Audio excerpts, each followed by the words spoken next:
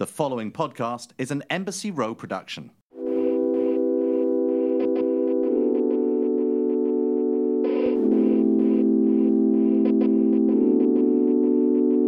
All right, well, hello everybody. This is Lo, and welcome to a brand new episode of I Love Wellness. I am coming to you from Long Island, New York, and today on the show, we have the founder of Lawless Beauty, the lovely Annie Lawless on the show. Hi. Annie, normally when we record in studio pre-COVID, our producers would be there and our sound technician, and I would have everybody always give golf claps when everybody comes onto the show. But since I record from home now, I am a studio audience of one. I'm just happy I got one. That made my Hey, we're here. Anyway, it's so nice to have you on the show. I am a huge fan of your makeup, primarily because of your mission to make sure that it's clean, made with non-toxic ingredients. But you have a really interesting backstory on how you have gotten to where you are today. You are a multi-time founder of really successful businesses, and you were the co-founder of Suja Juice before Lawless. And I'm so curious as to how you jump from like one very specific category like juice into beauty. And I'm sure that you have passions in both, so that does not surprise me. But the industries themselves are so different. To go from beverage to CPG in beauty specifically is very challenging. So I would love it if you could introduce yourself. Where are you coming from today? Hi. Hi. Yeah. So that is all correct. I'm in San Diego recording at my house. And yeah, you touched on, having passions for both, but really my overarching passion is healthy living and health and wellness, and really feeling and looking the best that you possibly can. There's so much in our control. And I learned that at a really young age. I was diagnosed with celiac disease, but I was about 12. And this was long before there was like Whole Foods and gluten awareness and people knew what celiac was. I mean, I'm 30 now, so this was like 20 years ago. What did you eat? Oh my gosh. Yeah. And at the time I was eating like every normal kid, like the standard American diet, pizza, cookies, sandwiches, pasta. But I had really bad eczema. And that was a chronic issue from the time that I was like a toddler into my adolescence. And that was really the catalyst for me getting tested for celiac, because eczema is autoimmune and so is celiac. And I was quite old to have eczema severely as I did. A lot of infants and babies have it, but will grow out of it. Mm-hmm. And I had it chronically all over my face, my arms, legs. It was so itchy, so uncomfortable. So when I was diagnosed and kind of like followed this doctor-approved food list and, subbed like rice in instead of the normal wheat products I was used to using, and cutting out bread and all of those things, my eczema completely cleared up within like 2 weeks. And I was a kid that had asthma, that went away, no more inhaler. All these things that I had never drawn a correlation to food, because you're not taught anything about food. You don't think about food as a kid. So I just thought these were conditions I was born with and would always have, all started to clear up. And that was really what got me into health and wellness. It was this first in my life kind of light bulb moment that was like, oh my gosh, there is this direct correlation between what we consume and how we look and feel. And the fact that I've been struggling with this my whole life and it just went away from not eating something was like mind blowing to me. So that was really how I got into health and wellness, because I read tons of nutrition books all through high school and college just to educate myself. And that was how I got really interested in juicing and just learning how it could cure all of these skin issues and diseases and really nourish the body in a really clean and easy to digest way. I think that's so interesting that this happened to you, or you discovered that you were celiac at the age of 12, 20 years ago now. And I think about the food system that we were living in at the time, because it has changed. I don't want to say it's changed dramatically, but like it has changed quite a bit. And I mean, you remember the pyramid that we were taught at school, 6 to 11 servings of like bread every day. You know what I mean? Like cereal. Yeah. Yeah. The bottom of that food pyramid. And so I can imagine that you were struggling in a really meaningful way, but how wonderful for you to be able to make the connection between food and your body at such a young age. I feel like people are just having those realizations now, you know what I mean? People are doing elimination diets and discovering, oh, I have a sensitivity to dairy that I never realized was there, a sensitivity to eggs or whatever. And, you know, that to me, like hasn't even really gone that mainstream yet. I feel like there's awareness, but actual participation in that type of stuff is still not high. Like I have a lot of friends, and I'm like maybe 1 out of 10 that has ever done an elimination diet to try to go in and pinpoint things that are causing me some kind of issue. And so, you know, how interesting for you to be able to get through sort of the majority of your teenage years and young adult years with that information. You must have been so empowered by that. Absolutely. And I feel like even now, you know, we live in such a little bubble, like in Southern California, people are so health conscious. But when I really like take a step back and look at other areas of the country and my friends that live in other geographic locations, health and wellness is still something that is so up and coming. Like a lot of people don't really draw those correlations and understand the power of nutrition and food and like the individuality of each of our own needs, and like what affects me could affect you completely differently. And there's so much power that we have over our own health by just making simple choices. And so for me, in some ways, it was like a blessing in disguise that this information wasn't popular at the time, because it caused me to have to do a lot of research and reading and digging and just diving into nutrition books, and really a lot of trial and error that I don't know if I would have done if this information was so accessible. I feel like it really caused me to go down that journey of self-discovery. And that really has stayed with me forever, that curiosity about like, how can I look and feel my best, and how can I make products that help people do that in such an easy way where they don't have to think twice. Like that option is just available. It's not this exception, it's the norm. So right, like things really are just good kind of, from the outset. Yeah. And that's really kind of like, I think the common thread between both of my businesses is creating products that take what I've learned that works really well for me and kind of like make something that I love, but better and healthier and cleaner, accessible in a mainstream way. It's really interesting. So before we jump into your businesses, because I'm so curious about your founder story and how you have been able to build 2 really meaningful businesses, for somebody who's looking to try to kind of create that wellness path for themselves, what are like 3 easy tips that you can give people who are looking to start that journey? I mean, I would say, you know, don't expect perfection overnight or changes overnight and go in with an all or nothing mentality. You know, the journey to making your health better through, you know, wellness things can be years. You know, it's small swaps. It's a lot of little changes, whether that's removing one thing from your diet, whether that's reading a book and bringing a couple of substitutions in, whether it's starting a new workout routine or new habits, whether it's drinking warm lemon water in the morning or doing, you know, 10 minutes of meditation. I think that health and wellness can have this somewhat polarizing feeling for people that haven't been participating in the wellness world, that it's like a very big commitment and you don't know where to start, and it can be a little bit elitist. And I think that that's like such a misconception, because wellness is as simple as like calling a friend for 20 minutes in the middle of the day and taking a break from work or taking a little nap, or it looks different for everybody. But I think incorporating ways into your life to nourish yourself, whether that's through food, whether that's through meditation, whether that's through movement, you know, whether that's through rest, I think are all little things that we can do to slowly move the needle forward for ourselves. And I think also just taking ownership, like there's so much, like I said, of our health and wellness that's in our control. And so owning that power and realizing that you are capable, these are choices that you can make. And now especially, it's so easy to have access to healthier food. It's so easy to cook at home. It's so easy to plan ahead and, you know, meal prep and all these things that are available to us, and lots of different programs and lots of different books and blogs and recipes. And I think that, you know, having fun with it and really taking charge of your health versus feeling kind of defeated by some of these things in your life that you're not happy with, whether it's your weight, whether it's your energy, whether it's your skin, whether it's your mood, and kind of seeing it as like a project that you are in charge of, I think is really helpful. Yeah, I think that's helpful for sure.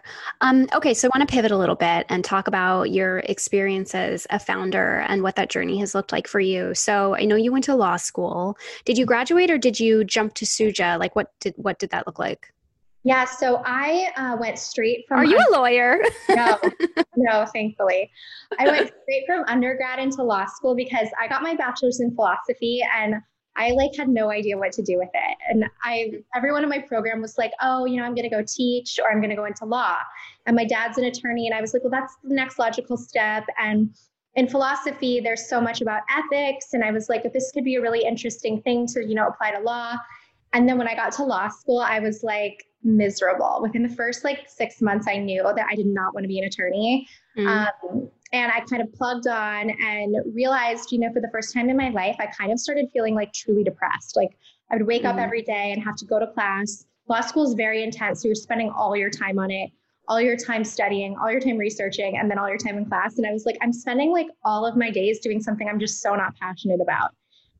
So I started teaching yoga at a local yoga studio, and that was really a great outlet for me to meet people outside of law school and just do something that I was really passionate about and help kind of manage the newfound anxiety and kind of depression that I was feeling in my life.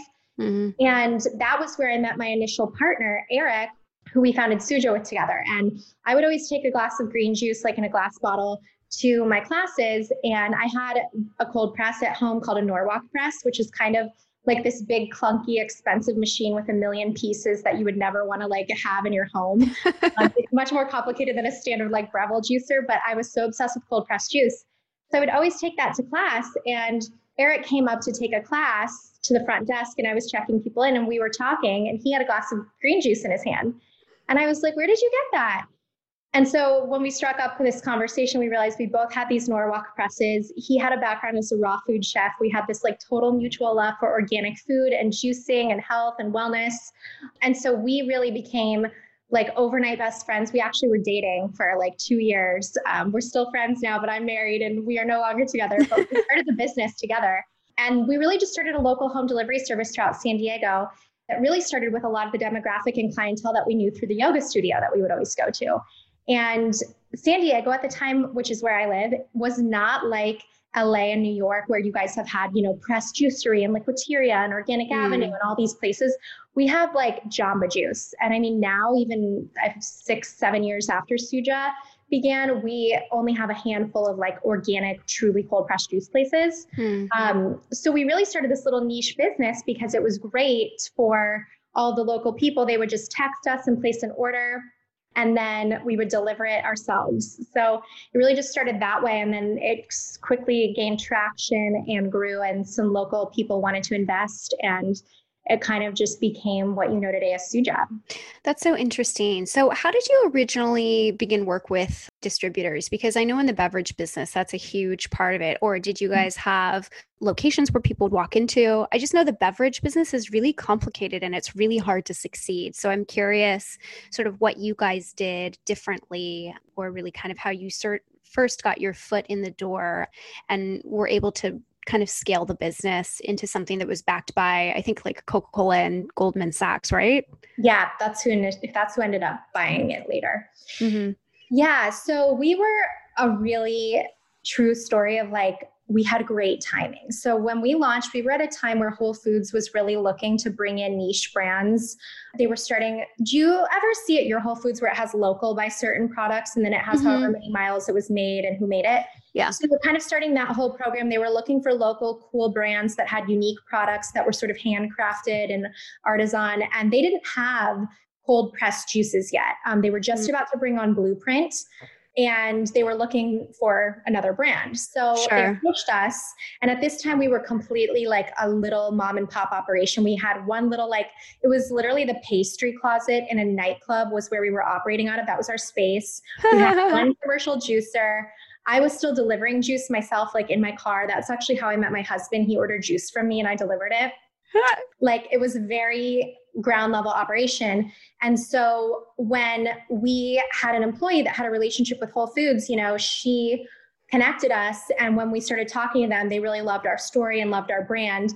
So for me, we had an interesting in that way, because I think that they were really looking for a product like ours. We were just getting started, and we were this brand that was really hungry to work with a supplier like Whole Foods. We had, a lot of opportunity ahead of us, and we were ready to race quickly and really kind of be a Whole Foods brand. So they really helped us, understand what needed to happen in terms of organic certifications and shelf life, and really walked us through sort of the ABCs of distribution with a retailer like that. And they were our initial partner that I think really put Suja on the map and kind of made it what it was. Yeah. Well, how fortunate to be able to work with Whole Foods kind of like off the bat as that Yeah. primary retail distribution partner. And the education that they provided you like willingly is really interesting. And I would say like unique. Yeah, they're incredible people. They really are an incredible business, and they work with brands. They want to have unique and interesting things for their customers. And so I think they really work with brands like us, little brands, these little niche brands, because they know that we can provide something valuable to their customer they can't get anywhere else. So it was a really, really phenomenal relationship. Yeah, that's wonderful. And then I know that you stepped away and you started Lawless Beauty. So how big of a risk was that? Yeah, well, so Lawless, I left Suja in 2015, and I took about a year to kind of figure out what I wanted to do in my life. Like, what was going to make me happy? What's my next passion project? And for a long time, I had just like a hobby blog. It was like beauty, fashion, outfits, skincare, health, wellness, recipes. And I would always get asked about like cleaner makeup options, because I had switched over to clean skincare. I had posted a lot about my skincare routine, and I was still using like conventional makeup, from Bobbi Brown and NARS and all the brands we know and love. And a lot of people would ask me, like, I'm looking for a cleaner foundation. What do you use? And I had nothing for them, because I realized I know nothing about clean makeup. I haven't dealt with that world. So I decided I'm going to go and buy a ton of clean makeup from a ton of different brands, test everything, and do a blog guide about my top clean beauty picks. So when I did that, I was super underwhelmed by my findings, because I'm like a true makeup person. Like, I would wear false lashes to the gym.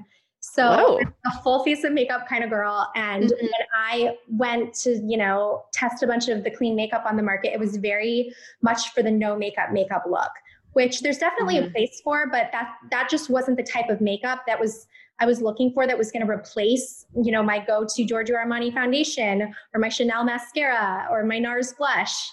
And so I really felt like, well, I'm going to have to sacrifice the pigmentation, the performance, the coverage, the long wear if I want to switch to clean makeup. And that's really a problem for me. Like, there's a white space here. No one's doing high performance clean makeup.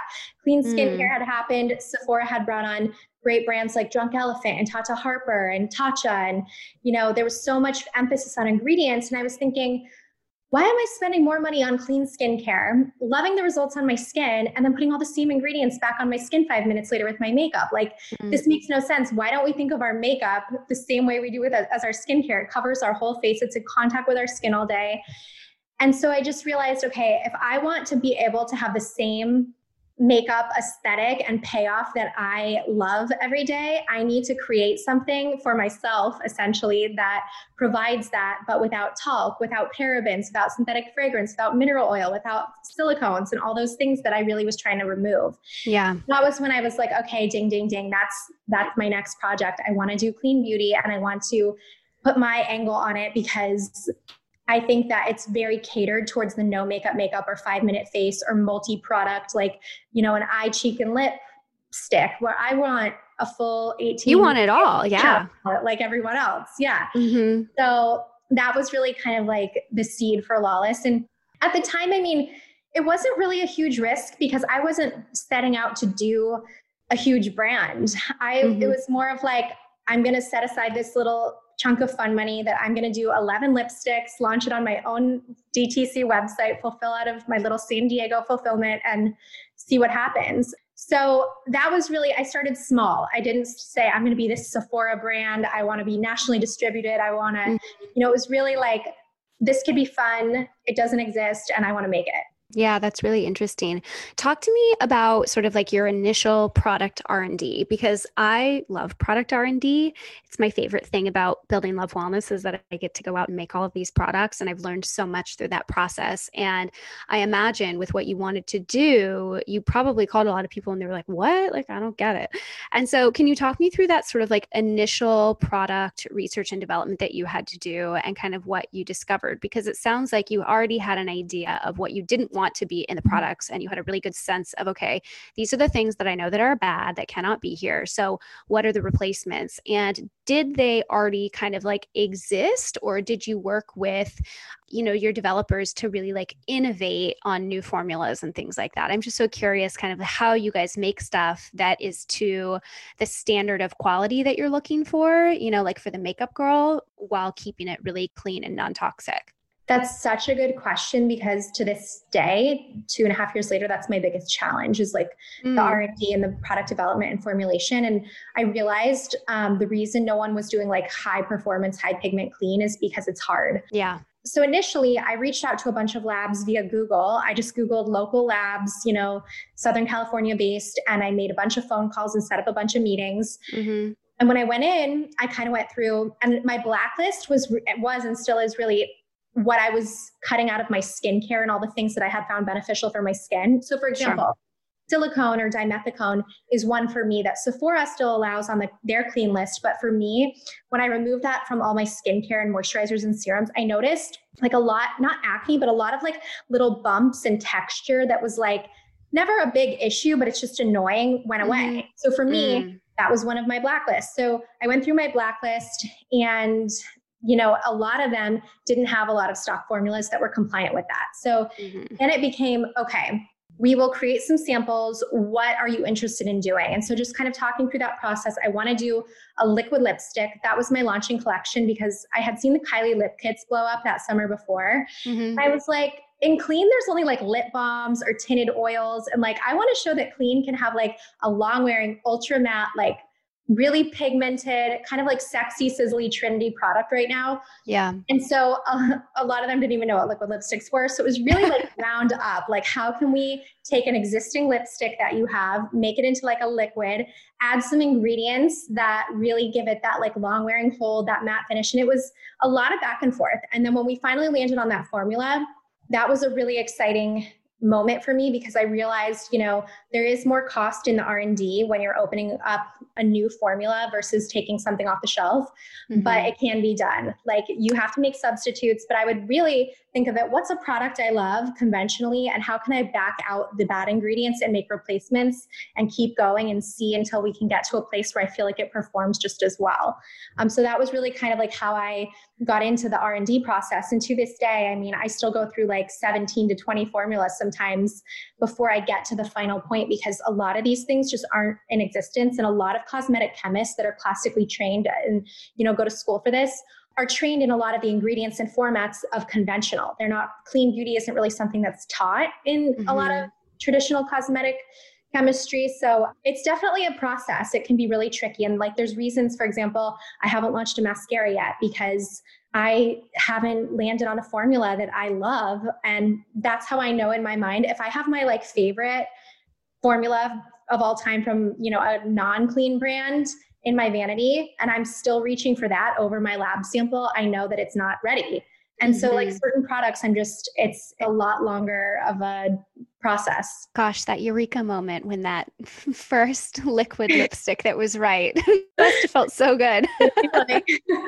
But I think also, and I don't think a huge number of consumers really understand this, that in beauty, there is so much white labeling, and very few brands actually take the time to go out and create original formulas. And so for you, your intellectual property is really significant, and it adds significant value to the business that you're building. I think just in general, you have tapped into such an interesting white space, like high performance clean. I love that. I think that is so kick-ass. And I'm just really impressed with your ability to kind of connect all the dots and make something for yourself that you knew would be relevant to so many other female consumers. So bravo. I think that's really cool. Thank you. So I'm curious right now, because you're about to have a baby. Yes. How have the past few months been for you? Are you guys working from home? Is your whole team based in San Diego? Just like, how are things going? Yeah, so that's another good question, because I've always had a little bit of a weird structure. So I live in San Diego because my husband is here and my life is here, but my brand is really based in LA. So I actually have a place in LA, and I was going back and forth, and I would usually spend a couple days there. That's where my president, Rachel, is. My team is up in LA. Our offices, which we're in transition, will be in LA. So now we're all working from home, obviously, and being pregnant, making the trek up to LA has become much different for me because it's like everything feels harder because I'm exhausted. Yeah. So we're all working from home, which has actually been a kind of a cool thing because I feel like we talk a lot more like all day long because we don't have another opportunity to connect. So we really have to have a lot of conversations, which is cool. And we are not really slowing down too much. Like we just launched a primer in May and we have another launch coming in less than a week. It's blushes on Sephora and our site. We just finished up holiday and all of that. So we're still cranking away. I've definitely noticed that during this time, while it's definitely been different, beauty is an interesting thing because all of the Sephora stores are closed, but we're still seeing our .com sales come through. I think people are still wearing makeup. So we're just cranking away. It's really just like business as usual. Good for you. That's great. Okay. So a couple final questions that I ask to all of the lovely guests that we have on the show, and they're wellness related, but you don't have to interpret them from a wellness perspective if you don't want to.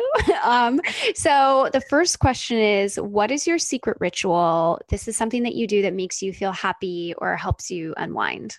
So I've done this for years and my husband thought it was really weird when we first met, but I ask him every night what time he's waking up. And I set my alarm for 30 minutes before then. And I go into our bathroom and meditate. And it's just something that I have to do before people are up in the house. And like, I can hear the presence of others. I can hear noise, or like, there's just that like movement in the air. Like I need the house to be still. So I don't care what time he's getting up. Like I will get up 30 minutes before, even if it's super early. It's just like that time of the day for me where if I don't do it, I notice all day, and that could just be psychological, but it works for me. It puts me in a good headspace. I feel very calm no matter what the day brings on. And I started doing this actually when I first got into yoga, when I was about 16 at my first yoga class. They like did a little meditation at the beginning. And I realized that I had gone into the class so like hyped up.